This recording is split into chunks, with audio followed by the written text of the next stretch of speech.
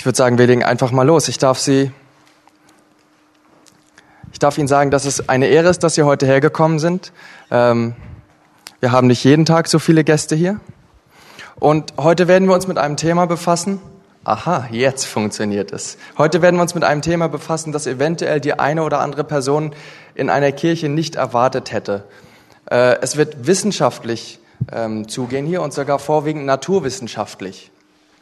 Und das passt für eine große Anzahl von Menschen nicht zusammen. Glaube und Wissenschaft widersprechen sich ja eigentlich grundlegend, oder? Das habe ich zumindest früher gedacht.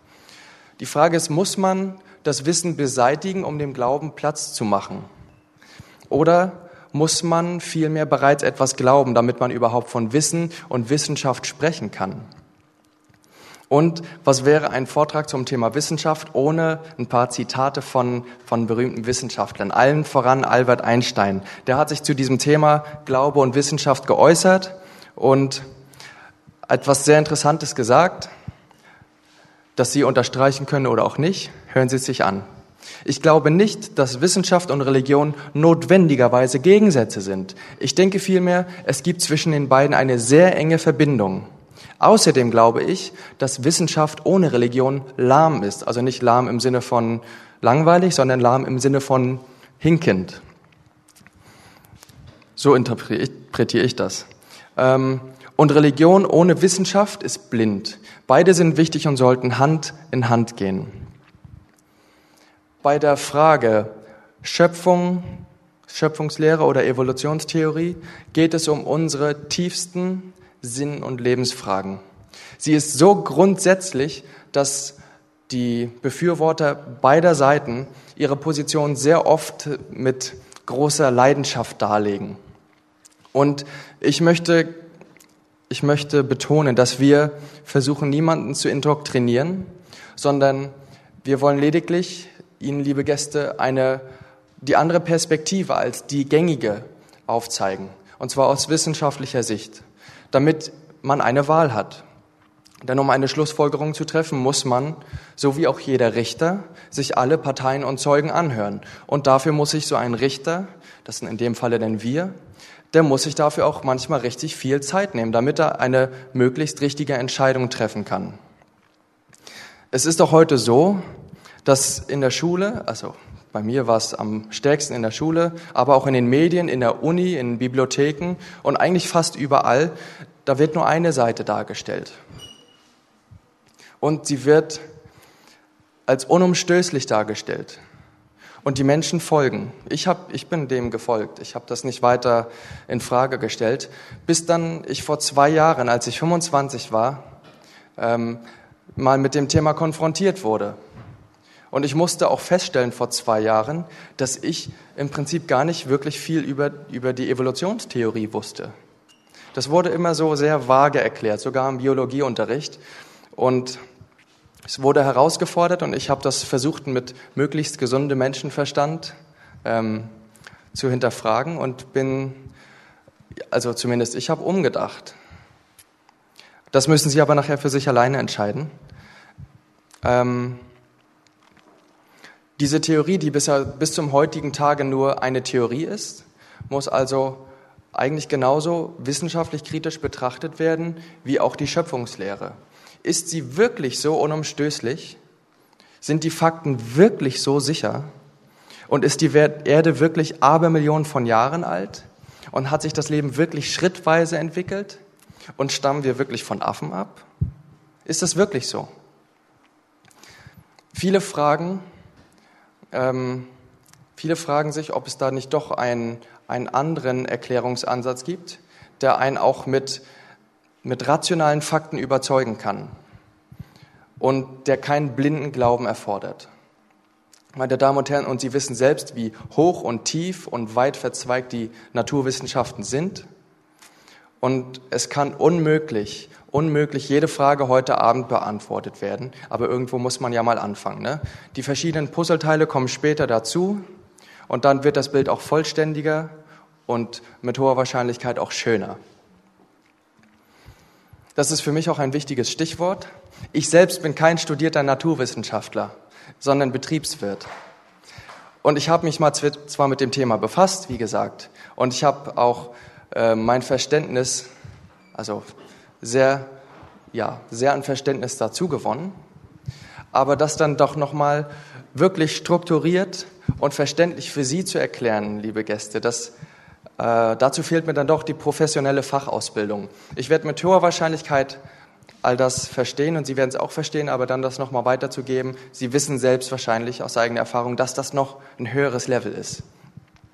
An Glaubwürdigkeit fehlt es mir dazu auch noch und das möchte ich Ihnen wirklich nicht antun. Und um Ihretwillen habe ich meinen Physikerfreund Martin Borm gefragt, ob er nicht diese anspruchsvolle Aufgabe übernehmen könnte. Und, wissen Sie was? Er hat ja gesagt. Also, ich bitte Sie, aber auch das, was er Ihnen heute erzählt, genauso kritisch zu hinterfragen wie das, was ich Ihnen die letzten beiden Abende erzählt habe. Prüfen Sie alles selber nach und seien Sie unabhängige Denker. Jan Haug an Martin Borm, bitte übernehmen Sie jetzt.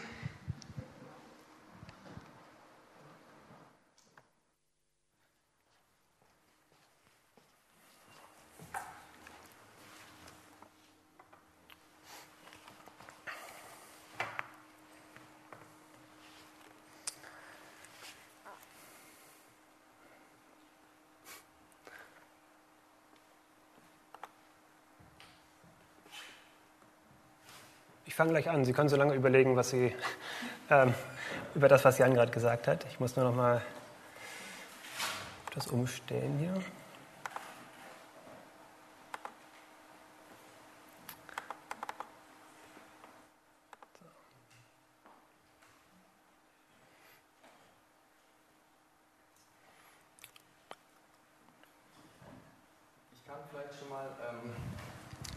Test. Ich kann vielleicht schon mal einige der Dinge, die ich zum Schluss sagen würde, jetzt vorwegnehmen. Diese Vorträge wurden bisher alle aufgezeichnet, Audio und Video. Die Audios sind innerhalb relativ kurzer Zeit auch online verfügbar.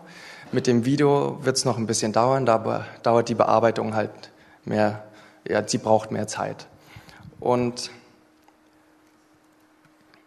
wir werden Sie informieren, wo dann die Videos verfügbar sein werden, wenn sie dann irgendwann verfügbar sind.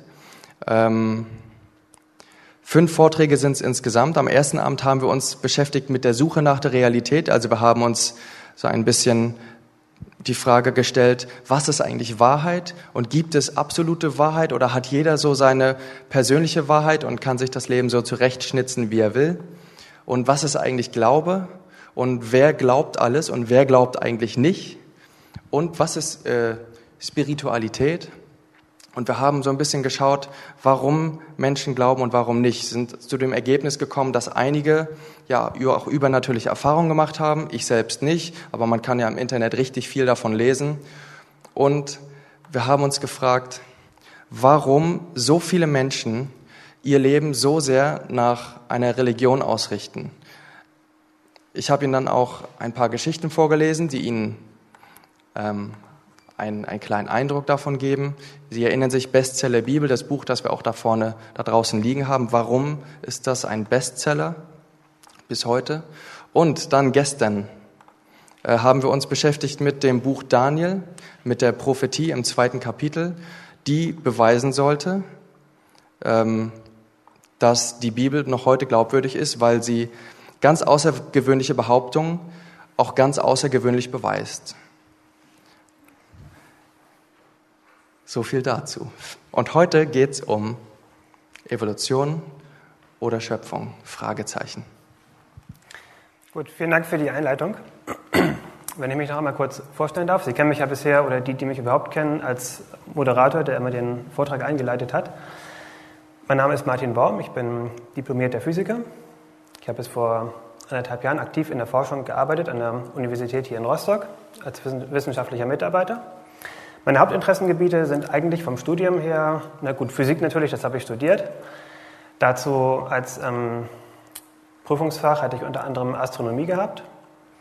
Und als nicht physikalisches Wahlfach, das müssen Physiker auch mal machen, sich ein Fach aussuchen, was nicht ihre Disziplin ist, habe ich mir Biologie rausgesucht, genauer gesagt Zellbiologie. Finde ich immer noch ein sehr spannendes Thema, aber es ist, wie gesagt, nur ein Nebenfach von mir, deswegen muss ich dort immer schauen, dass ich mich dort nicht überhebe. Ja, aber ich finde dieses Gebiet nach wie vor interessant und ich strebe auch so ein bisschen an, in so einem Bereich arbeiten zu können. Es gibt dort interdisziplinäre Forschungsansätze. Ja, und das ist so dass Sie mich so ein bisschen wissenschaftlich einschätzen können.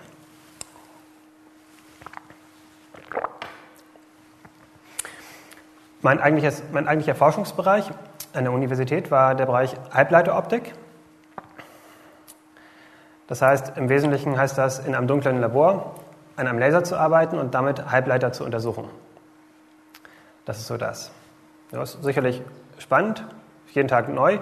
Es wird nie etwas zur Routine. Sobald etwas zur Routine ist, kann man das dann weitergeben an die Ingenieure. Die machen dann irgendwas weiteres dann draus. Ja, das ist für einen Physiker immer uninteressant, sowas. Okay, ich bin ebenso überzeugter Christ. Und ich kann durchaus nachvollziehen, wenn der eine oder andere oder auch die Mehrheit Probleme damit hat, diese Bereiche unter einen Hut zu bekommen. Unter einen Hut heißt ja nicht nur unter einen Hut, sondern in das hinein, was unter diesem Hut sitzen sollte, nämlich das Gehirn. Ich werde darauf in der kurzen Einleitung, die ich jetzt mache, noch kurz eingehen, woher diese scheinbare Unvereinbarkeit kommt. Ich persönlich habe auch einige Momente oder Phasen in meinem Leben gehabt, wo ich auch angefangen habe, meinen Glauben sehr stark zu hinterfragen. Wo ich mir nicht mehr sicher war, ist es überhaupt tragfähig? Kann ich das als Wissenschaftler, der ja eigentlich zur Aufrichtigkeit verpflichtet ist, überhaupt noch tragen? Und ich habe festgestellt, es geht und das ist kein wirkliches Problem und es ist auch kein Widerspruch da. Und ich werde gleich zeigen, an welchen Dingen ich es festmache. Lassen Sie mich kurz das Problem noch einmal darstellen. Ich denke, das wird Ihnen allen mehr oder weniger schon bewusst sein. Diese Kontroverse Evolution und Schöpfung wird im Wesentlichen auf 3 Bereichen geführt. Zum einen haben wir die Astronomie, das heißt die Entwicklung des Universums überhaupt. Angefangen vom Urknall bis hin zur Formung von Sternen, von Galaxien, bis hin zu Planeten. Die nächste Etappe wäre die Geologie, Entwicklung der Erde. Was Geologie ist, wissen Sie wahrscheinlich alle. Wir selbst leben hier in einem Gebiet, was das Gebiet meine ich Deutschland, ja, was viele Schichten aufweist. Viele der anfänglichen geologischen Forschungen wurden in Deutschland betrieben, weil hier laufen mehrere Schichten zusammen und man kann hier sehr, sehr spezialisiert sich einige Sachen angucken. Es gibt auch einige interessante Felsformationen. Und in diesen Felsen finden sich natürlich unter anderem auch Fossilien. Das bringt uns gleich zum dritten Bereich, nämlich die Entwicklung des Lebens.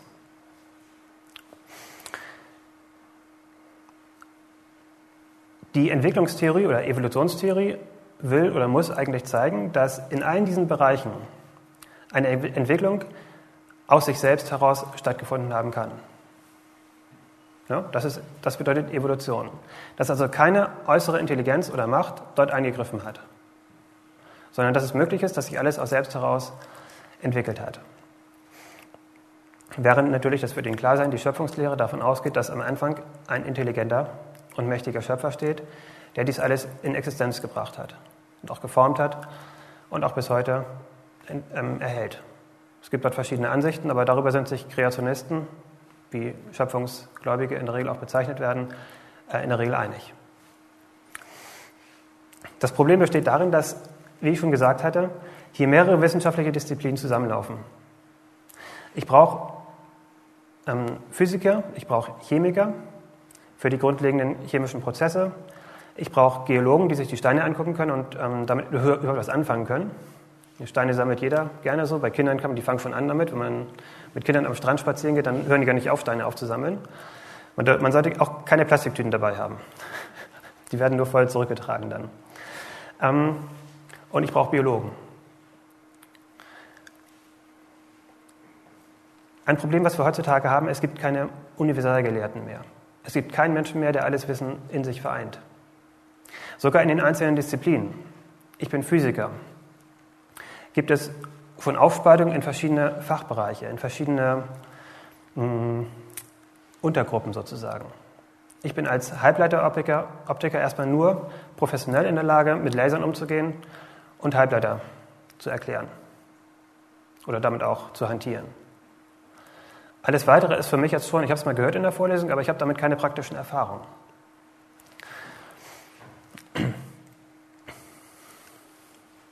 Werner Heisenberg, der Mitbegründer der Quantentheorie, also Quantenphysik, der Physik von den kleinsten Teilchen, die wir heute so kennen, hat einmal gesagt, der erste Trunk aus dem Becher der Wissenschaft macht atheistisch. Aber auf dem Grund des Bechers wartet Gott. Werner Heisenberg war Zeit seines Lebens ebenso überzeugter Christ gewesen und er hat damit nie wirklich ein Problem gehabt. Er sah sich nie in der Situation, dass er irgendwo einen Kompromiss machen muss, dass er irgendwo Abstriche machen muss, auf der einen oder auf der anderen Seite. Und ich hoffe, dass ich Ihnen irgendwie nahebringen kann, wie er das gemacht hat. Ein Problem, wie ich schon gesagt hatte, ist, heute kann kaum ein Mensch so viel trinken, dass er den Becher bis zum Boden ausleeren kann.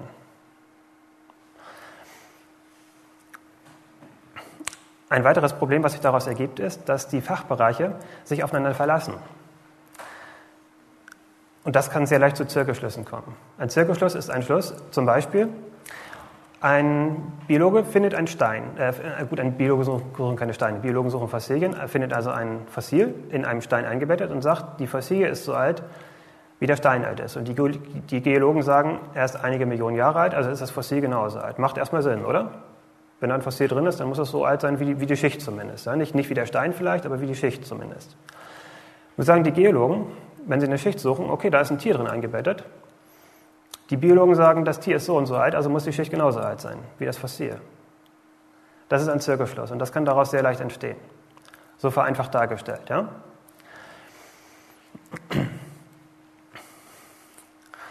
Und ein weiteres Problem ist, was daraus entsteht, dass niemand mehr den gesamten Überblick hat, ist das sogenannte gefährliche Halbwissen. Einer von unseren Doktoren in meiner Arbeitsgruppe hat das ganz gerne mal gesagt, wenn er auf Sachen angesprochen wurde, von denen er selbst oder auch andere keine Ahnung hatten, offensichtlich. Und ein guter Wissenschaftler muss sich über seine Grenzen im Klaren sein. Er muss wissen, was er nicht weiß. Nur, ich denke, das Zitat kommt auch von Werner Heisenberg. Er hat gesagt, nur sehr wenige Menschen wissen, wie viel sie wissen müssen, um zu wissen, wie wenig sie wissen. Ich brauche erst einen Überblick darüber, was es überhaupt zu wissen gibt, bevor ich einschätzen kann, was mir davon noch unbekannt oder nicht zugänglich ist.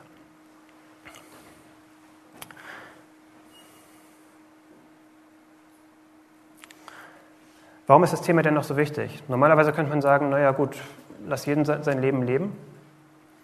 Sollen sich die Wissenschaftler darüber erstmal einig werden und dann kann man dann immer noch gucken, wenn sie dann einig sind. Ne?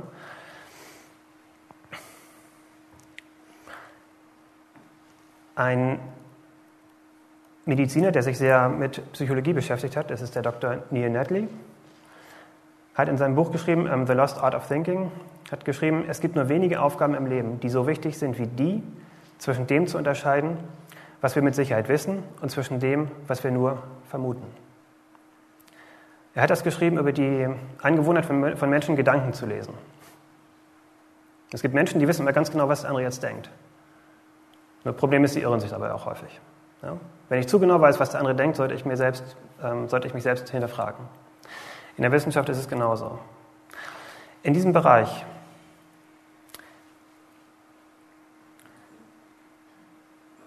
ist es wichtig, sich selbst zu hinterfragen.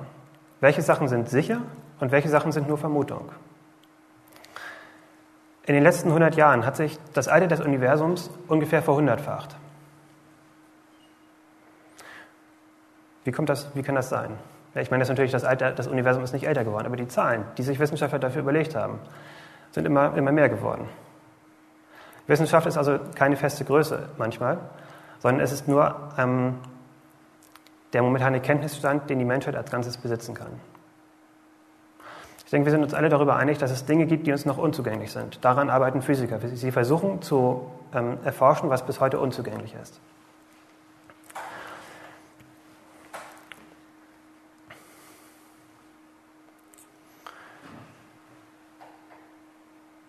Warum halten viele Menschen es für unvereinbar, Glaube und Wissenschaft zusammenzubringen.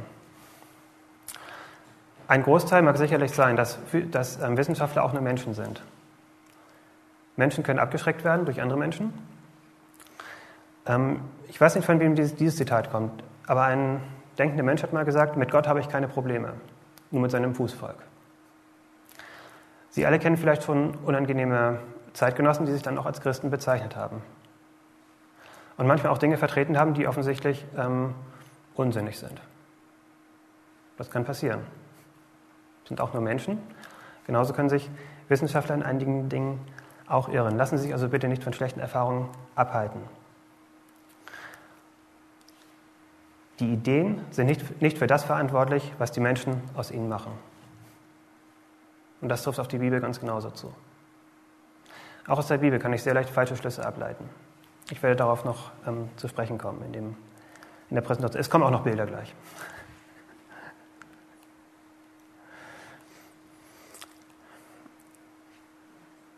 Ich habe auch eine Evolutionsvorlesung gehört, ist von einem Biologieprofessor gehalten. Er hat in der ersten Vorlesung gesagt, dass er dafür ist, dass Glaube und Wissenschaft trotz Widersprüchen sich nebeneinander stehen lassen. Mir ist schon klar, warum er das gesagt hat, weil er Debatten in seiner Vorlesung vermeiden wollte. Der Stundenumfang war schon knapp genug bemessen und er kennt den Ausmaß, den diese Debatten annehmen können. Und er hat deswegen gesagt, auch wenn das widersprüchlich sind, man kann beides nebeneinander stehen lassen. Glaube hat seine Aufgabe, irgendwo den Menschen zufrieden zu halten. So hat er das so gedacht. So. Und Wissenschaft hat die Aufgabe, das Denken des Menschen weiterzubringen. Ich habe diese Herangehensweise niemals für mich akzeptieren können. Eine Sache, die christlichen Wissenschaftlern häufig vorgeworfen wurde, ist sogenannte intellektuelle Unaufrichtigkeit. Dass ihnen also vorgeworfen wird, dass sie Beweise der Wissenschaft nicht akzeptieren können und Tatsachen nicht annehmen können, weil ihr Glaube ihnen etwas anderes sagt. Und das darf nicht passieren. Ich muss in der Lage sein, auch als Christ, klare Fakten anzuerkennen. Für mich als christlicher Wissenschaftler besteht hier eine doppelte Verpflichtung zur Wahrheit. Christliche Ethik ist in ihrem Kern streng wissenschaftlich. Sie drängt mit absoluter, eigentlich mit göttlicher Autorität zu vollkommener Aufrichtigkeit und Ehrlichkeit. Ein Christ kann an sich gar nicht anders. Selbst das Vorenthalten relevanter Informationen stellt eine Lüge dar. Zu einem Sachverhalt, zu dem keine Erkenntnisse vorliegen, kann auch keine Aussage gemacht werden. Ergibt sich daraus auch. Wenn ich zu einer Sache nicht weiß, muss ich auch so ehrlich sein, das auch zu sagen. Ich kann darüber keine Aussage machen. Ansonsten bin ich in der Gefahr, Menschen zufällig irre zu führen. Gleichzeitig übt aber eine christliche Ethik auch keinerlei Druck aus über andere Menschen. Niemand darf dazu gezwungen werden, eine Sache zu verstehen. Kennen Sie Menschen, die versuchen, sie zu zwingen, eine Sache zu verstehen? Funktioniert in der Regel nicht wirklich. Es erregt nur Gegenwiderstand und das darf auch nicht passieren. Dieselbe Ehrlichkeit oder dieselbe Herangehensweise erwarte ich aber eigentlich auch von einem guten Wissenschaftler. Er muss in der Lage sein, zuzugeben, wo er keine Daten hat oder wo er keine Aussagen zu machen kann.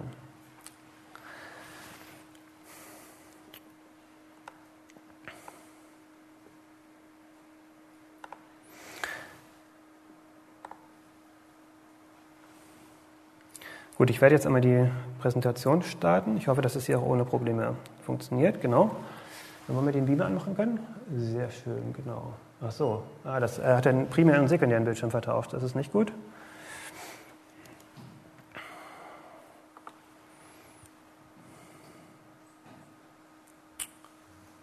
Moment.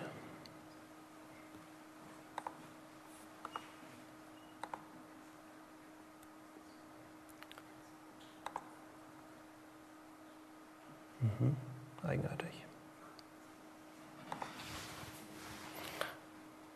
Ah.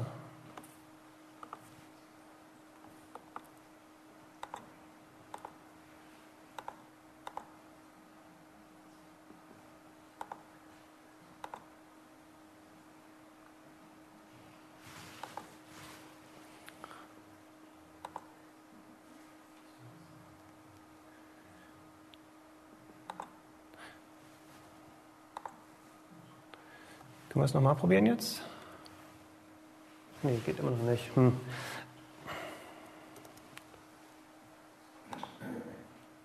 Dann machen wir es so. Okay, dann geht es auch so. Ja, da ist mehr zwischen Himmel und Erde, wenn Wissenschaft bezeugt.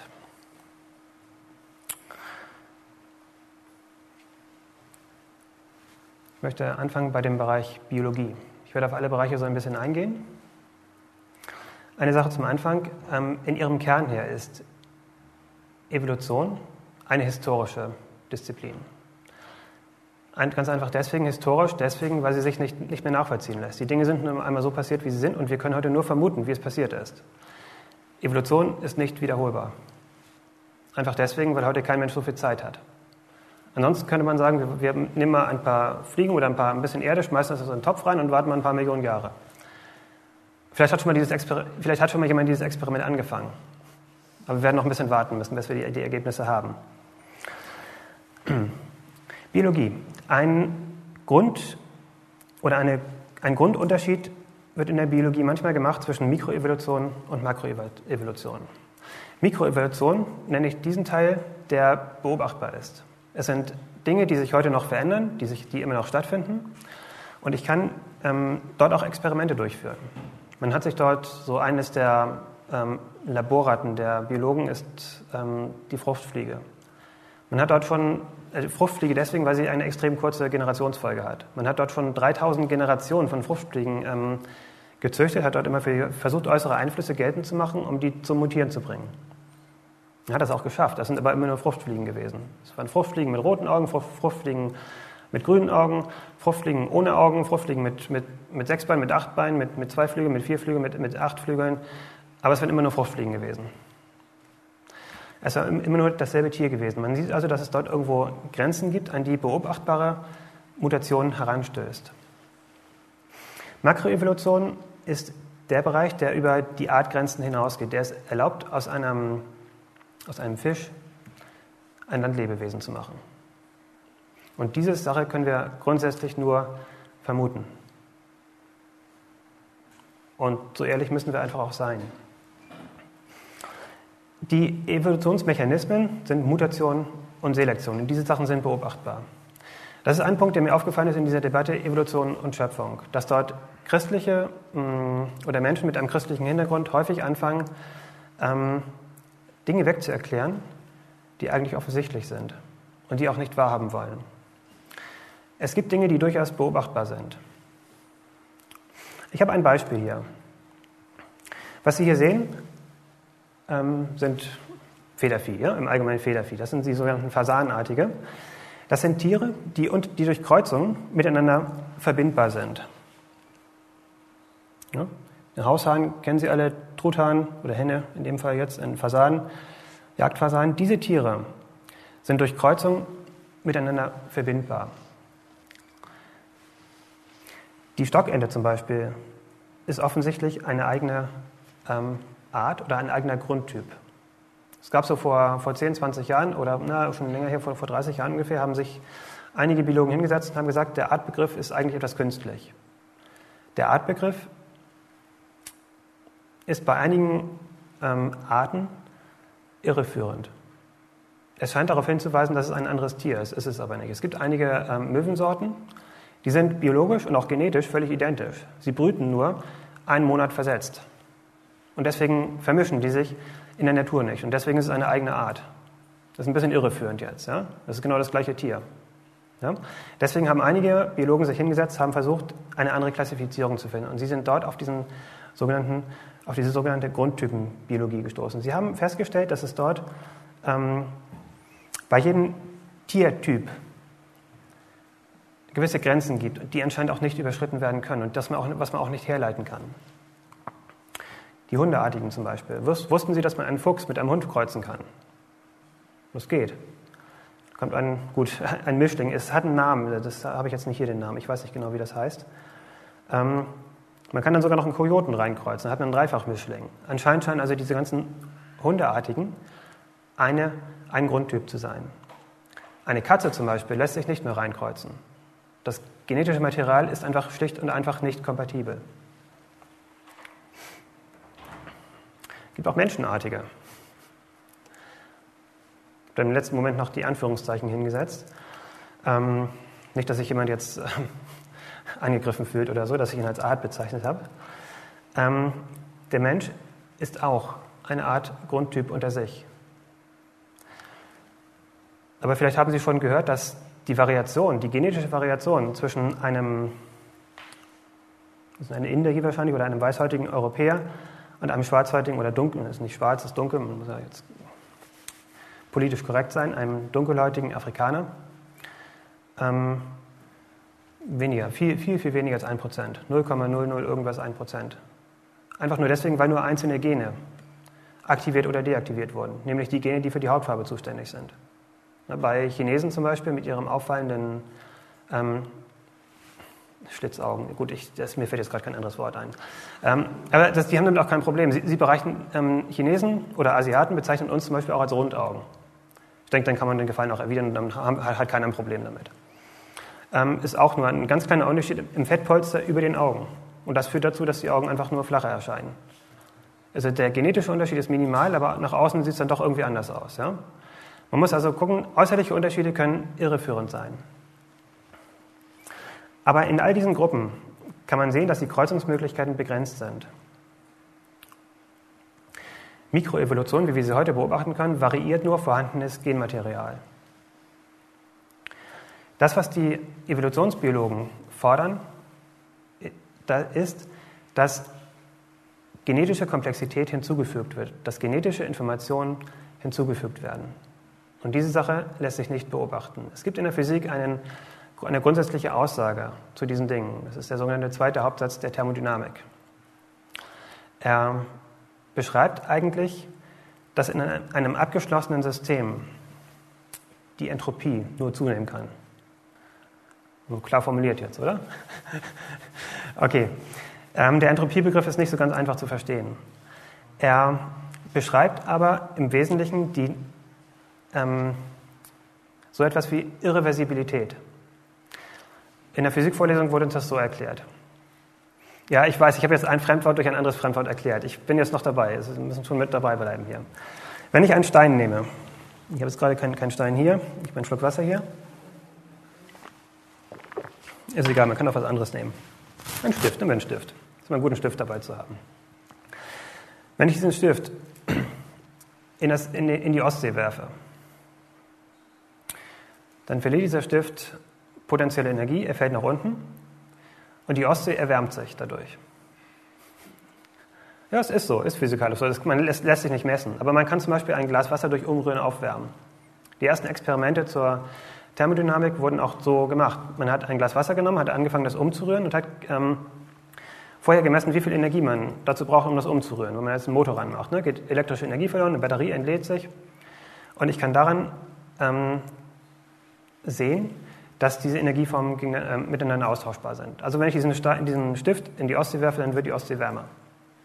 Es passiert aber nicht, dass die Ostsee sich spontan, sagen wir, um 1 Kelvin abkühlt, um 1 Grad, das ist physikalisch inkorrekt, aber um 1 Grad abkühlt und spontan ihn einen Stein in den Kopf wirft. Ist Ihnen das schon mal passiert? Ja? Das ist diese Irreversibilität, diese Nicht-Umkehrbarkeit von gewissen physikalischen und chemischen Abläufen. Und das Gleiche lässt sich auch bei Informationen erklären. Der genetische Code, ich habe jetzt hier noch irgendwo, genau hier, ich habe hier Ihnen ein paar Genomgrößen aufgeschrieben. Das kann man von der Wikipedia-Seite einfach runterkopieren, so habe ich es dann auch gemacht. Ich habe ein paar Sachen rausgenommen, weil da wirklich exotische Tiere drin sind, die ich als Physiker noch nie gehört habe.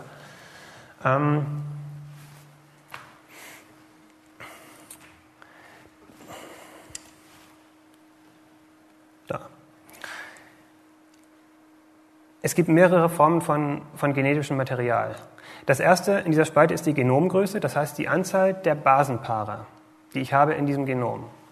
Das kürzeste Genom, was man kennt, ist eine Lambda-Phage. Das ist ein Virus eigentlich, ein Bakterienvirus. Ein Virus, der nur Bakterien befällt.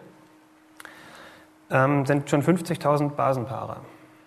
Nun ist aber ein Virus kein Lebewesen. Ein Virus lebt nicht. Er braucht andere Tiere, um zu überleben. Ein Virus ist an sich nur eine geschlossene Informationseinheit, die sich nicht mehr aktiv bewegen kann.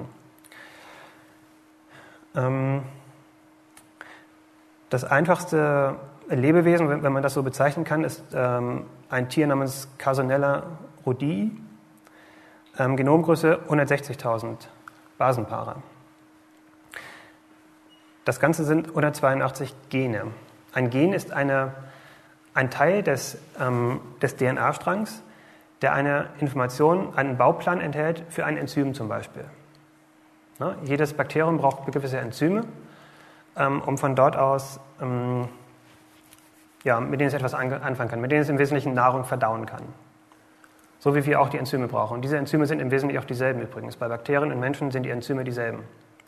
Ein Bakterium unterscheidet sich nur, der Unterschied vom genetischen, von den Genen her zum Menschen sind nur irgendwie 30% bei den vorhandenen Enzymen, weil der Mensch im Wesentlichen die gleichen Verdauungsenzyme braucht. Deswegen können einige Stoffe, die Bakterien nicht verdauen können, kann auch der Mensch nicht verdauen. Ja, zum Beispiel einige Zuckeraustauschstoffe. Deswegen können die auch manchmal schädlich sein. Einfach weil wir damit auch nichts anfangen können.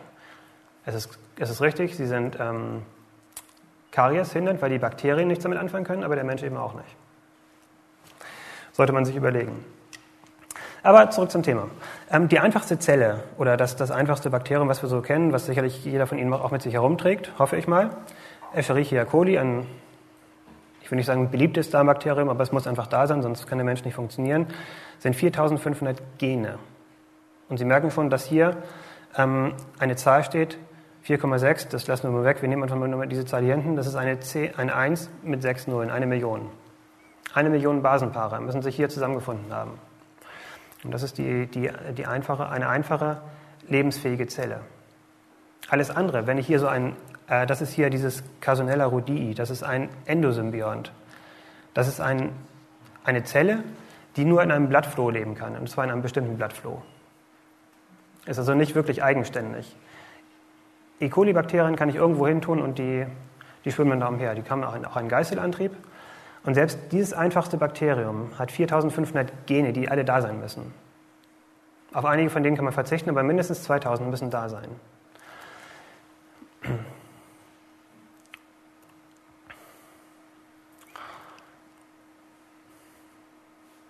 Und das ist auch schon ein Problem, was übrigens auch in der Wissenschaft, auch in der Evolution, in der Biologie nicht wirklich geklärt ist. Wo kommt die erste Zelle her?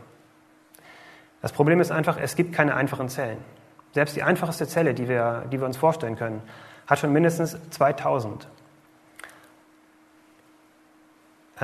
Gene, die vorhanden sein müssen. Wenn eines von diesen Genen fehlt, dann stirbt die ganze Zelle.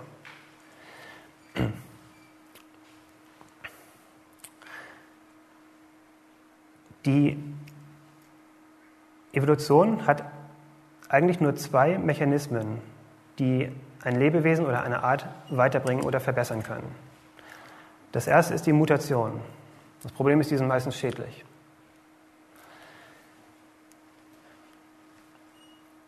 Das zweite ist die Selektion. Die Selektion kann aber nur entfernen. Wenn Sie sich vorstellen, dass Sie ein Tier haben, sagen wir zwei Antilopen in Afrika, eine große und eine kleine, laufen durch die Steppe. Da kommt ein Löwe hinterher. Wen wird der Löwe fangen? Die Große. Warum die Große? Mehr dran. Das Problem ist, die Große kann schneller laufen.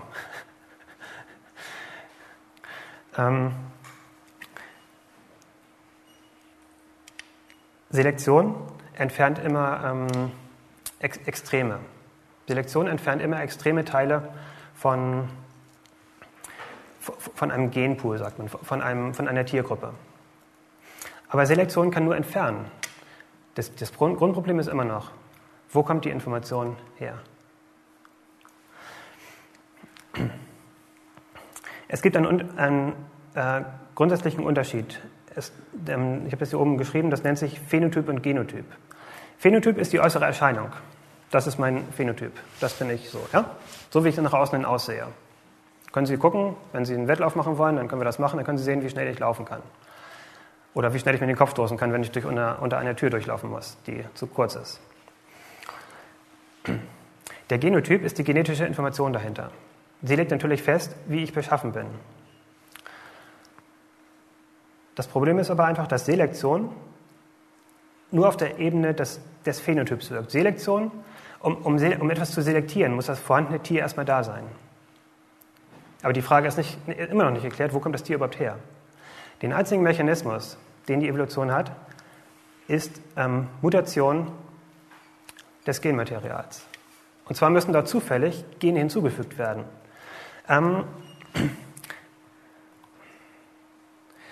Das führt uns genau zu diesem Thema, was auch manchmal beschrieben wird, mit nicht reduzierbarer Komplexität. Ich habe hier auf der rechten Seite eine einfache Zelle, die Sie sicherlich auch aus dem Biologieunterricht noch kennen, zumindest so erstmal. Ich gehe jetzt nicht auf die einzelnen Sachen ein. Wir haben den Zellkern, Ribosom, Vesikel, also so verschiedene Dinge. Ich brauche ein Kraftwerk da drin, ich brauche einen Apparat da drin, der die Enzyme synthetisiert aus dem Genmaterial. Ein ganz komplexes Ding in sich. In der Evolutionsvorlesung wurde mir das so erklärt.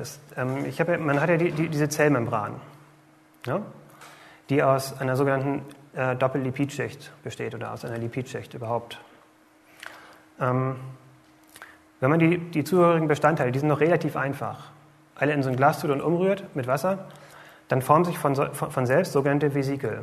Also es formen sich von selbst sogenannte zellähnliche Konstrukte. Aber die sind nicht lebensfähig. Um jetzt einen lebensfähigen Organismus hinzubekommen, muss ich 2000 verschiedene Enzyme auf einem Gen, das muss zufällig alles in so einem Vesikel eingeschlossen sein. Erst dann kann Selektion anfangen, Dinge, die schiefgelaufen sind, wieder zu entfernen. Das heißt, diese 2000 Gene, was wir schon gesehen hatten, sind 160.000 Basenpaare. 160.000.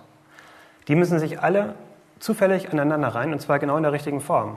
Ansonsten funktioniert das Ganze überhaupt nicht. Es gibt Leute, die haben sich das mal ausgerechnet. Die Wahrscheinlichkeit, dass sowas spontan passiert, selbst wenn alle zugehörigen Bestandteile da sind, ist 1 zu 10 hoch 40.000. Das ist für einen Physiker ist das 0 eigentlich. Wenn er irgendwo diese Zahl sieht, dann das gibt ein Taschenrechner gar nicht aus in der Regel. Ein Taschenrechner macht meistens bei 10 hoch 10.000 oder so. Also wenn es ein wissenschaftlicher Rechner ist, macht er bei 10 hoch 1000 Schluss. Das ist eine 1 mit 40.000 Nullen. Das gesamte Universum zum Vergleich beinhaltet eine Anzahl von 10 hoch ungefähr 10 hoch 90 Atome. Sie sehen, das sind also Größenordnungen zwischen. Selbst wenn nicht alle Atome des Universums, wenn alles ein Bestandteil wäre, würde das gar nicht ausreichen, um das überhaupt so zusammenzukriegen.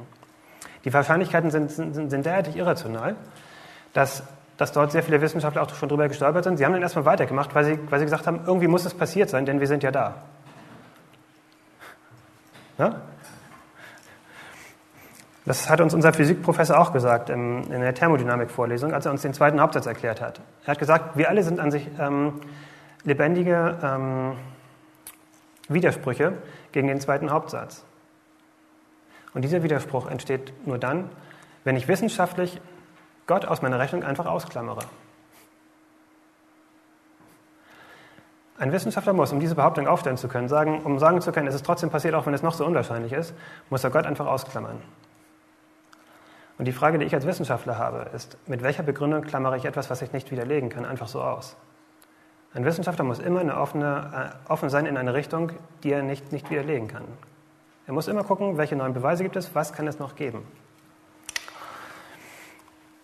Ein weiteres Beispiel. Ich weiß nicht, kann man das erkennen? Ich kann es sehen, bei mir ist gut. Können Sie das auch von da? Ja, gut, okay. Sogenannte molekulare Maschinen. Ein zweites Beispiel für nicht reduzierbare Komplexität. Sie alle kennen vielleicht so von einigen Dokumentationen oder aus dem Biologieunterricht die sogenannte Bakteriengeißel. Nicht die Bakteriengeißel, wird niemand gefangen genommen oder so, es geht um die Bakteriengeißel, dieser rotierende Apparat, der dafür sorgt, dass sich Bakterien fortbewegen können. Damit so ein Apparat an einer Bakterie aus bereits vorhandenen Baumaterialien, die schon da sind, entsteht, sind mindestens 28 gleichzeitige Mutationen nötig. Warum gleichzeitig? Eine Bakteriengeise ist so aufgebaut, dass ich hier einen Rotor habe, ein rotierendes Teil, der dafür sorgt, dass diese Geise, dieser Schwanz, der hinten rausguckt, sich dreht. Und ich habe eine Verankerung, wo das Ganze aufgehängt ist, damit das nicht einfach so wild umherfliegt. Das Ganze wird angetrieben durch Protonen, durch einen Protonenfluss, der aus der Zelle hinausgeht und dafür sorgt, dass das Ganze sich anfängt zu drehen. Und dafür sind 28 Bausteine nötig, die auch noch richtig angeordnet sein müssen.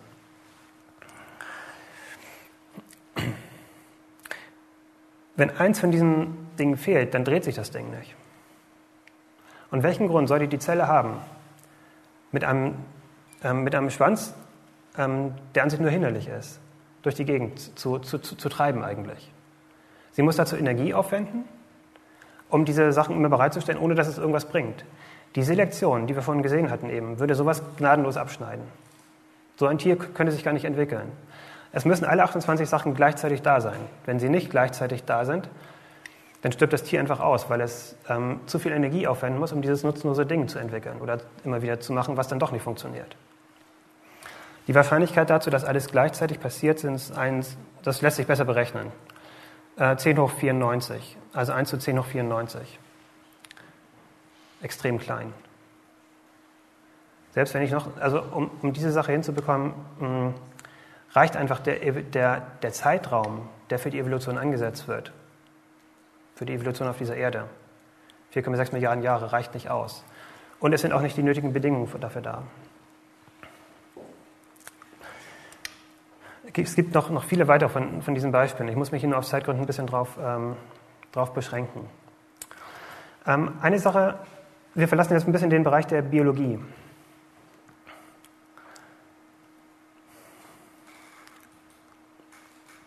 Wir kommen zur Geologie. Sie alle kennen sicherlich dieses hübsche Bild vom Grand Canyon, ist faszinierend anzuschauen.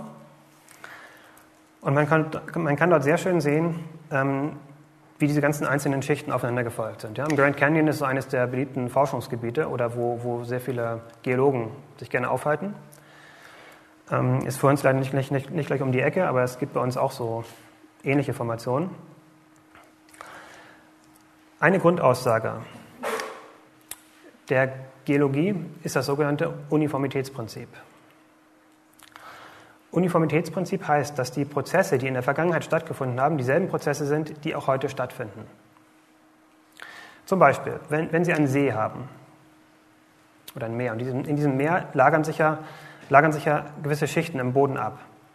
Die Rate kann man beobachten, man geht halt hin, misst das einmal, die Dicke, setzt sich einen Marker oder sowas und geht nach 10 Jahren nochmal hin und guckt, wie viel dicker ist die Schicht geworden in 10 Jahren. Wenn ich jetzt einfach so sage, gut, okay, die ganzen Schichten im Grand Canyon sind genauso, ein bisschen viel, sind genauso entstanden. Oder hier ist noch ein bisschen dichter, das ist ein anderer, das ist komme ich gleich zu. Diese Sachen sind genauso entstanden. Dann komme ich auf ungefähr einen Zeitraum von einigen Millionen oder Milliarden Jahren. Die Frage ist nur, ist diese Vermutung gerechtfertigt? Katastrophale Ereignisse globalen Ausmaßes sind hier nicht mit inbegriffen. Die Evolution kennt katastrophale Ereignisse. Aber die Evolution sagt an sich als Postulat sozusagen, als Grundvoraussetzung, sie haben nur lokal stattgefunden. Die Evolution kann aber nicht davon ausgehen, dass es zum Beispiel eine weltweite Katastrophe gab, die alles unter Wasser gesetzt hat. Und wenn ich sowas nämlich habe, dann habe ich ganz plötzlich ganz andere Voraussetzungen. Es gibt, kennen Sie den Mount St. Helena in Amerika? Ich denke, wann war das? Wann war die Eruption gewesen? Ende der 80er irgendwann, genau. Es gab dort gewisse Warnzeichen. Das ist so der erste große Vulkanausbruch, der ordentlich dokumentiert worden ist, einfach weil es rechtzeitige Warnzeichen gab. Es gab dort auch, ich denke, ein Beobachter ist dabei auch ums Leben gekommen, weil das Ganze einfach so groß war, dass größer als man es vermutet hätte. Der wurde einfach von dieser Aschewolke überrannt. Nachdem das Ganze dann, nachdem dieser Vulkan explodiert war in Amerika, hatte man hatte Aufnahmen von vorher, man hat es gut dokumentiert, auch sowieso, und hatte dann anschließend Aufnahmen gemacht. Man hat dort ganz ähnliche Formationen gefunden, also jetzt nicht so hoch wie im Grand Canyon, ne, das ist das nicht, aber so ähnliche Formationen auch ähnliche Ablagerungen. Es gibt dort auch schon erste Versteinerungserscheinungen. Nur kann da jetzt keiner mehr sagen, das ist mehrere Millionen Jahre her. Ja?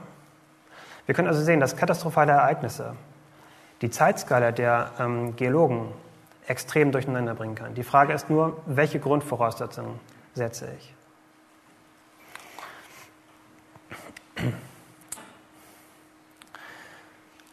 Um es kurz zu machen, um ein bisschen das Gegenbild zu liefern.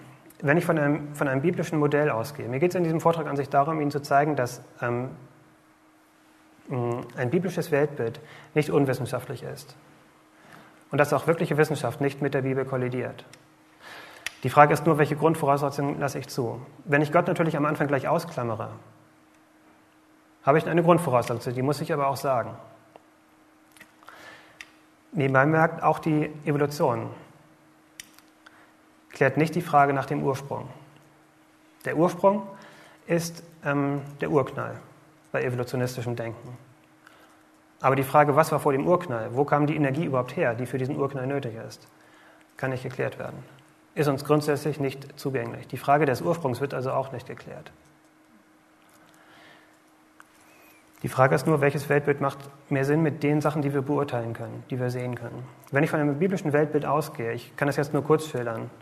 Die Bibel beschreibt am Anfang im 1. Buch Mose, im 9. Kapitel, eine Sintflut, eine globale Katastrophe. Die meisten Kulturen überliefern auch so etwas.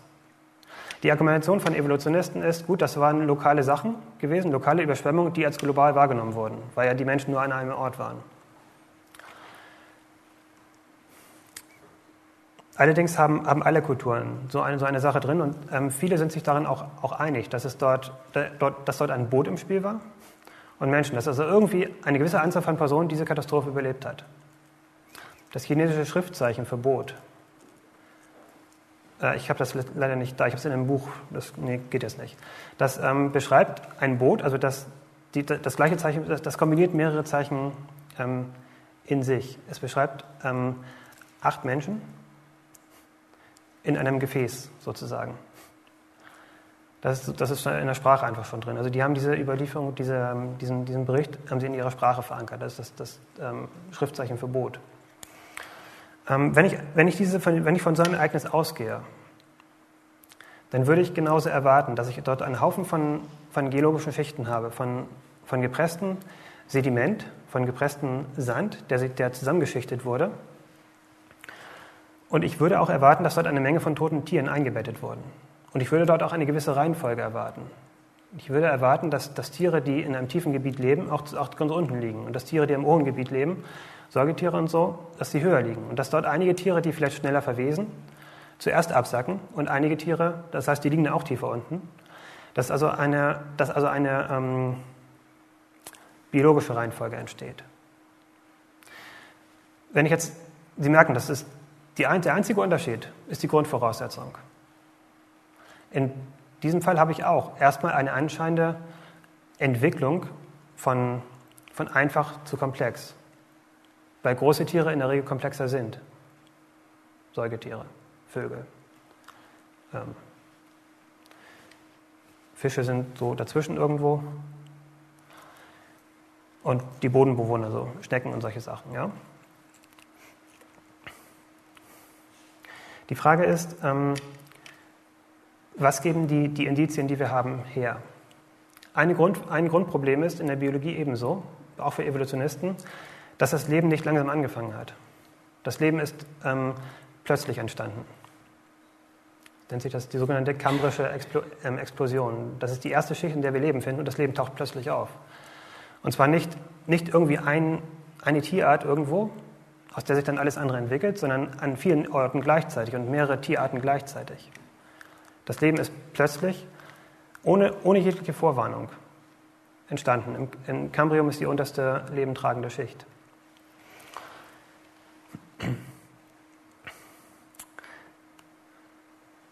Jetzt kommen wir zu diesem Bild. Wenn ich mir die einzelnen Schichten jetzt angucke, dann stelle ich fest, dass die meisten Schichten ohnehin Sedimentschichten sind. Das heißt, sie sind mit Wasser bedeckt gewesen. Es gibt eine weltumspannende Schicht, das ist die Kalkschicht. Lässt sich in allen Teilen der Welt finden. hat unterschiedliche Dicken, aber sie ist weltumspannend. Kalkschichten entstehen aber nur durch Ausfällung von Kalk unter Wasser. Ein wichtiges Indiz dafür, dass einmal die ganze Welt mit Wasser bedeckt gewesen ist. Sonst hätte ich nicht diese weltumspannende Schicht. Eine der Hauptbestandteile dieser Schicht sind eben Kalk-Skelettreste von Einzellern. Die brauchen gewisse Lebensbedingungen. Daraus kann ich die Lebensbedingungen ableiten. Ich weiß, dass es warm war. Ansonsten leben diese Tiere nicht. Und ich weiß, dass es viele von ihnen gab. Es muss also genug Nährstoffe vorhanden gewesen sein dafür. Wenn ich mir einige Geschichten angucke, die entstanden sind, dann gibt es so manchmal einige Hinweise, die ich nehmen kann, um zu gucken, wie alt sind diese Schichten im Vergleich zueinander. An so einer Schicht kann man zum Beispiel feststellen, dass diese Schicht gebogen ist. So, wenn Sie jetzt einen Stein nehmen und Sie versuchen, den zu biegen, werden Sie erstmal feststellen, es geht nicht. Wenn Sie mehr Kraft aufwenden, werden Sie feststellen, der verformt sich, sondern er bricht weg. Diese Schicht wurde also offensichtlich verformt, während sie noch weich war. Ansonsten wäre sie gebrochen. Solche gebrochenen Schichten gibt es viele. Ich war jetzt gerade vor einigen Wochen am Mittelmeer gewesen in Spanien. Ich weiß nicht, wer die Gegend kennt.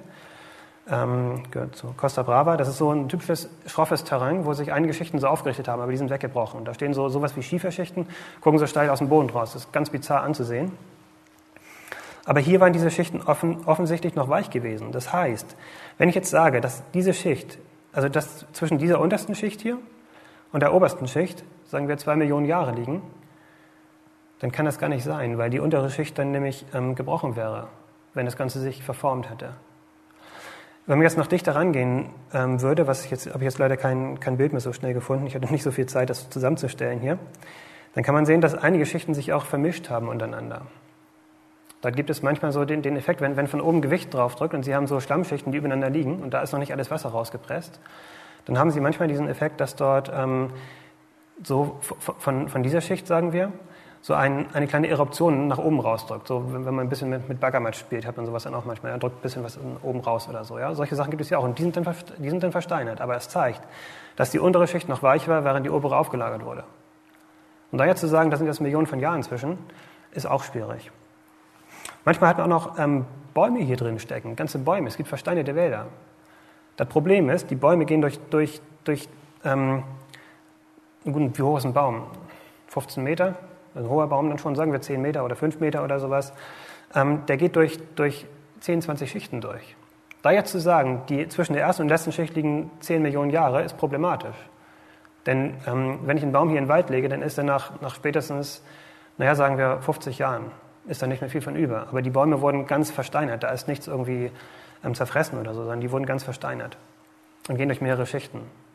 Da jetzt zu sagen, das Ganze ist mehrere Millionen Jahre alt, ist mindestens problematisch, wenn nicht sogar widersinnig. Das Gleiche gibt es auch mit Blättern. Es gibt einige Blätter, die in Seen versteinert worden sind. Daher zu sagen, zwischen der untersten Schicht und der obersten Schicht dieses Blattes, das sind so Jahresschichten, wurde gesagt, haut einfach nicht hin, weil ein Blatt keine mehreren Jahre in so einem See aushält. Das stirbt einfach weg vorher. Das wird aufgefressen von Bakterien. Ja?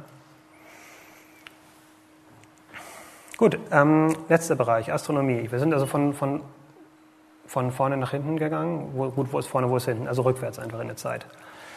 Astronomie. Big Bang, kennen Sie sicherlich, der sogenannte Urknall, wird in der Physik im wissenschaftlichen Jargon bezeichnet als anfängliche Singularität. Was ist eine Singularität? Eine Singularität ist ein schwarzes Loch, sowas wie ein schwarzes Loch. Ein schwarzes Loch entsteht, wenn zu viel Materie auf einem Haufen ist, sodass sie unter ihrem eigenen Gewicht zusammenbricht sozusagen. Dann habe ich ein schwarzes Loch. Es wird immer kleiner und alles, was in diesem Aktionsradius von diesem schwarzen Loch ist, wird einfach von der Schwerkraft dieser Materie, die immer noch da ist, aufgefressen. Fällt da rein. Nicht mal Licht kann daraus entkommen aus einem schwarzen Loch. Es gibt einen Grenzwert für die Entstehung von solchen schwarzen Löchern aus einem Stern. Diese Prozesse kann man zum Teil beobachten, sind zum Teil zumindest zugänglich und dann mit theoretischen Berechnungen hinterlegt. Klingt erstmal recht plausibel. Auch wenn jetzt noch niemand ein schwarzes Loch jetzt wirklich sehen kann, einfach deswegen, weil aus einem schwarzen Loch nichts rauskommt. Schwarze Löcher haben eine gewisse Strahlung, die sie abgeben. Sie müssten sie haben, wenn es stimmt, aber die ist außerordentlich schwach. Aber es gibt einige Bereiche im Raum, wo man davon ausgeht, dass das wirklich schwarze Löcher sind. So ein schwarzes Loch kann entstehen, wenn ein Stern eine Masse von 1,44 Sonnenmassen erreicht. Also so ein mittlerer Stern, unsere Sonne ist ein durchschnittlicher Stern. Wenn ein Stern ein bisschen größer ist und eine gewisse Zeit brennt, dann wird er in der Mitte immer schwerer, weil dort das ganze fusionierte Material in den Kern reinsinkt, sozusagen. Wenn sich dort genug angesammelt hat, dann kann es passieren, dass dieser Stern kollabiert. Und dass es dann zu einer sogenannten Supernova kommt. Ja, es gibt die Nova, das reicht nicht ganz, dann hat er nicht genug Masse, dann wird er kein schwarzes Loch draus, sondern ein Neutronenstern. Und es gibt die Supernova, dann wird ein schwarzes Loch draus. Das Problem ist, dass, wenn ich von einem Urknallmodell ausgehe, dann liegt in dieser anfänglichen Singularität, in diesem anfänglichen schwarzen Loch, liegt alle Masse des gesamten beobachtbaren Universums komprimiert. So ein schwarzes Loch, so ein kleines schwarzes Loch, kann so schon nicht wirklich explodieren. Es zieht nur noch mehr Sachen an. Aber wenn ich so ein mega-giga-schwarzes Loch habe, wo an sich alles drin ist, dann hat es noch viel weniger Chancen, sich auszudehnen, weil es sich selbst wieder zusammenzieht eigentlich. Die Frage ist nicht geklärt, weiß keiner. Wenn ich dann in der Zeit weitergehe, so, ich denke, Sie kennen alle dieses Modell aus irgendwelchen Reportagen, dass dort am Anfang dieser Urknall war und dann fängt das Universum an, sich auszudehnen. Das Problem ist, um die heutige Form des Universums hinzukriegen, in dem Zeitraum, den man dafür ausgerechnet hat, ist es notwendig, dass das Universum sich am Anfang mit millionenfacher Lichtgeschwindigkeit ausgedehnt haben muss. So, und das ist ein Widerspruch zur Relativitätstheorie, die sich auch beobachten lässt. Wenn ich Teilchen am Teilchenbeschleuniger beschleunige, dann muss ich immer mehr Energie zufügen, um irgendwie an die Lichtgeschwindigkeit ranzukommen. Ich habe dann letztendlich einige Gigawatt in so einem Teilchen drin. Und die Geschwindigkeiten, die heute erreicht werden, sind 99,99, ich denke irgendwas kommt dann noch dahinter, Prozent der Lichtgeschwindigkeit. Also fast Lichtgeschwindigkeit, aber nicht ganz. Und jetzt soll ich hier einen Prozess haben, der die Lichtgeschwindigkeit nicht nur so um 1-2-fach oder sowas überschreitet, sondern um das Millionenfache. Das müssen Astrophysiker einfach postulieren, sagt man. Sie setzen es einfach voraus, ohne es beweisen zu können, heißt das. Mit anderen Worten, sie haben sich ausgedacht, weil sie das für das Modell brauchen. Aus diesem Grund wird die Astrophysik auch in der Physik so ein bisschen stiefmütterlich behandelt.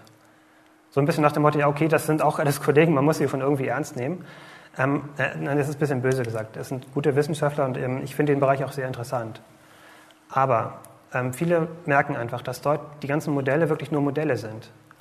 Und es gibt noch kein wirklich schlüssiges Modell, was alle diese Dinge beschreibt. Es gibt einige Einzelmodelle, die einzelne Sachen beschreiben, aber die widersprechen dann anderen beobachtbaren Tatsachen und zum Teil wirklich sehr erheblich.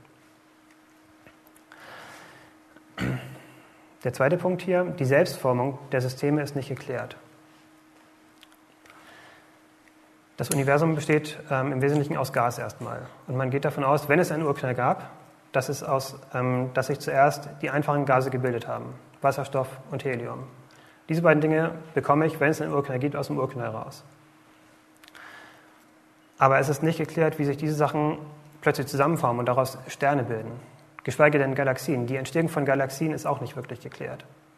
Warum sollte es genau in dieser Form entstehen?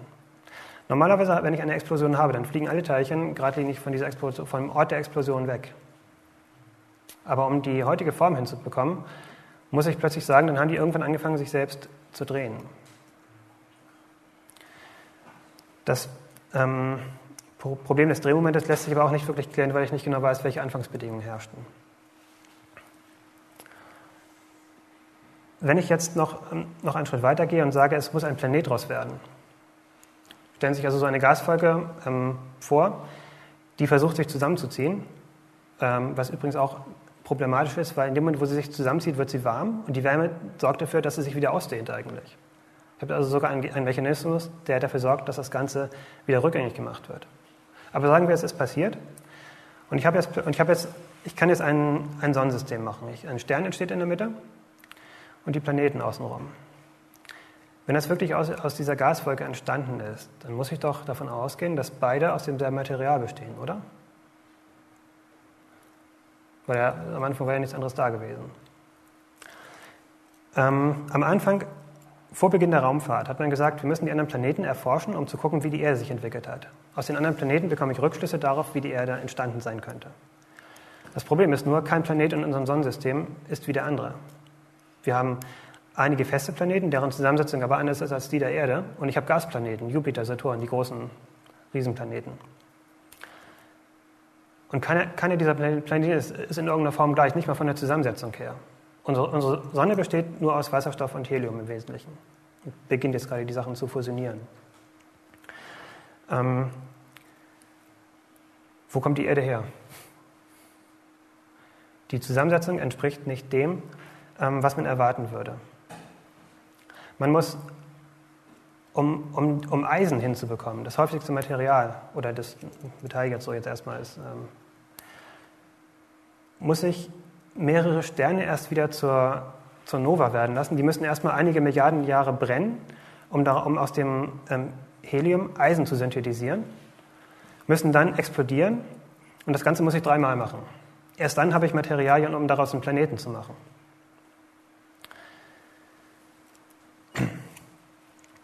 Man spricht dann von Sternen oder von Objekten dritter Ordnung.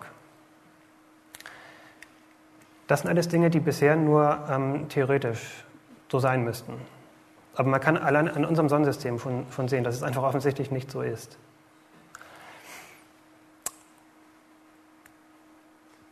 Das heißt, auch in diesen Dingen muss die Astronomie, wenn sie evolutionistisch denken möchte, davon ausgehen, dass die Materie sich selbst geordnet hat.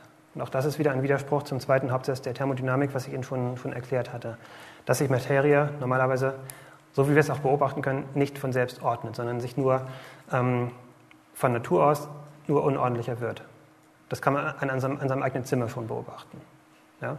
Wenn ich jetzt einen Haufen Bauklötze zusammenschmeiße, dann kann ich nicht erwarten, dass da ein Turm draus steht. Ich kann das auch 1000 Mal wiederholen. Wenn das ein Kind macht, sagt man dem nach dem 3. Mal, jetzt hör mal auf, das ist mir zu laut hier. Ja?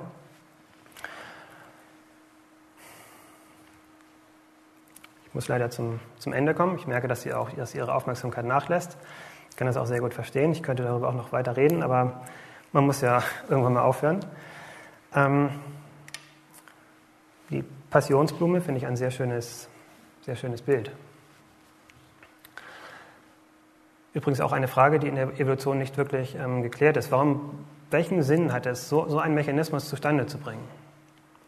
Es hätte einfach gereicht, eine Blume zu machen, um eine Biene anzulocken, die halt einfach nur einen leuchtend roten Punkt in der Mitte hat. Ich denke nicht, dass eine Biene so in der Lage ist, die Schönheit dieser Form zu erfassen. Es hätte eigentlich gereicht, eine Blume mit alles andere ist nur unnötiger Zeitaufwand und Kraftaufwand. Aber dennoch bringt die Natur solche Schönheiten zustande.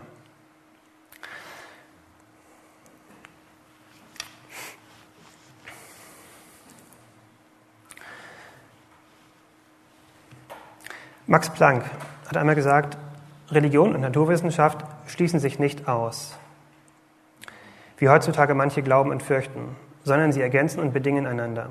Für den ungläubigen Menschen steht Gott am Anfang. Für den gläubigen Menschen steht Gott am Anfang, für den Wissenschaftler am Ende aller Überlegungen. Wenn ich mit einem unvoreingenommenen Verstand diese Dinge betrachte, dann komme ich mit einem gesunden Menschenverstand und mit einer gesunden wissenschaftlichen Fundiertheit zu dem Schluss, dass es sinnvoller ist, wenn ich die Frage nach dem Anfang sowieso nicht klären kann, doch einfach davon auszugehen, dass dort hinter diesen Dingen, die so komplex sind und doch in einigen Dingen so schön für uns, gut, Schönheit liegt im Auge des Betrachters, aber dennoch, dass es alles so aufeinander abgestimmt ist, dass dort eine Intelligenz dahinter steht. Die Frage ist nur, welche Dinge lasse ich als Grundvoraussetzung zu.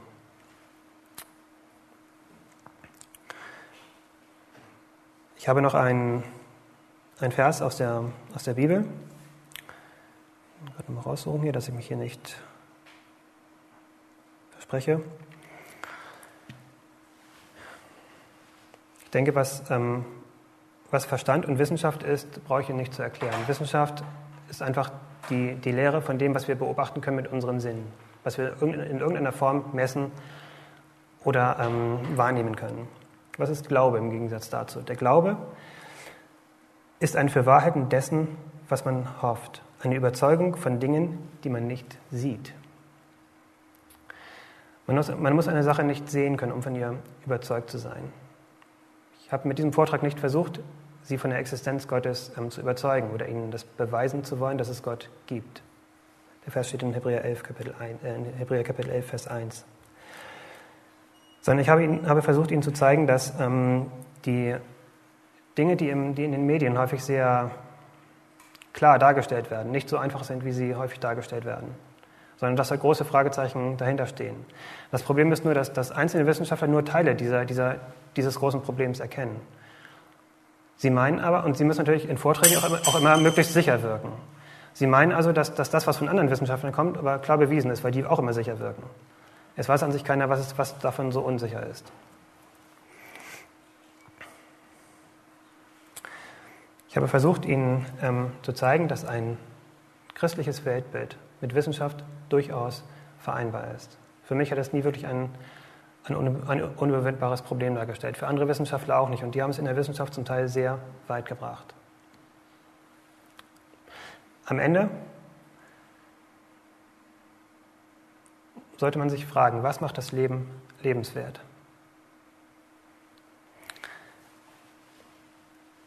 Woher kommen diese Dinge, die uns als Gesellschaft, als Menschen weiterbringen und zusammenhalten? Das sind nicht Dinge wie wissenschaftliche Erkenntnisse. Das sind Dinge wie praktische Nächstenliebe, gegenseitige Annahme, aber auch ganz klare Regeln, die dafür sorgen, dass das Leben nicht aus der Bahn läuft. Und was mich persönlich betrifft, habe ich festgestellt, dass gerade in dieser Hinsicht in der Bibel sehr, sehr, sehr viel Weisheit steckt. Ich denke, dass ein Menschenleben nicht ausreicht, um all diese Dinge ergründen zu können. Aber es ist wichtig, dass man es zumindest versucht und sich an die Dinge hält, die man erkannt hat. Für mich als Wissenschaftler und als Christ ist es einfach wichtig, Dinge auch zu folgen, die ich für mich als wahr erkannt habe. Und wenn ich schon weiß, dass meine wissenschaftlichen Möglichkeiten begrenzt sind, dann sollte ich in der Lage sein, Dinge, die über mein Wahrnehmungsvermögen hinausgehen, nämlich zum Beispiel biblische Erkenntnisse, für mich auch anzunehmen und ihnen zu folgen. Wir werden darauf in den Folgevorträgen auch noch eingehen. Damit Sie noch etwas über diese Dinge nachdenken können, wird Ihnen der Jan noch einmal ein Stück auf dem Klavier vorspielen. Ich lasse das Bild nochmal liegen und verabschiede mich mit diesen Dingen vom Podium. Wer anschließend noch Fragen hat, kann mich gerne ansprechen. Wie gesagt, einen Haufen von Sachen konnte ich jetzt hier nicht ansprechen. Ich danke Ihnen für die Aufmerksamkeit und hoffe, dass ich Sie nicht überfordert habe. Das, was uns der Martin gerade erklärt hat, das habe ich vor ein bisschen mehr als 2 Jahren dann am Frühstückstisch mitbekommen, als ich mein Müsli gelöffelt habe und als ich noch der Auffassung war, dass das alles unumstößlich ist. Ich dachte, dass das bewiesen ist, dass die Fakten sicher sind, dass alles innerhalb von Millionen von Jahren entstanden ist, dass 28 Mutationen gleichzeitig stattfinden müssen, dass unser Auge irgendwie sich schrittweise entwickelt haben soll. Das habe ich geglaubt. Ich habe es aber auch nie wirklich hinterfragt. Und als ich das nachher, was der Martin heute, was damals von jemand anderem erklärt wurde, das war nicht der Martin, als ich das mitbekommen habe, da war für mich persönlich meine letzte Barriere, die mich noch am Glauben gehindert hat, die war zerschmettert. Ich hatte schon einige andere Dinge erfahren, die mir die Glaubwürdigkeit der Bibel näher gebracht haben. So Fragen wie, warum gibt es Leid auf der Welt, wenn Gott doch angeblich gut sein soll? Oder gibt es eigentlich Gut und Böse? Mit solchen Dingen hatte ich mich schon beschäftigt. Aber da war noch diese letzte Barriere, dieses unüberwindbare, unumstößliche Evolutionsding. Und dann wird mir auf einmal klar, hey, das ist ja gar nicht so unumstößlich. Und man muss so viel vermuten, man muss so viel glauben, dass man den Atheisten nicht als Ungläubigen bezeichnen kann, dass man Evolutionisten nicht als ungläubig bezeichnen kann. Die haben einen sehr starken Glauben, teilweise beeindruckend.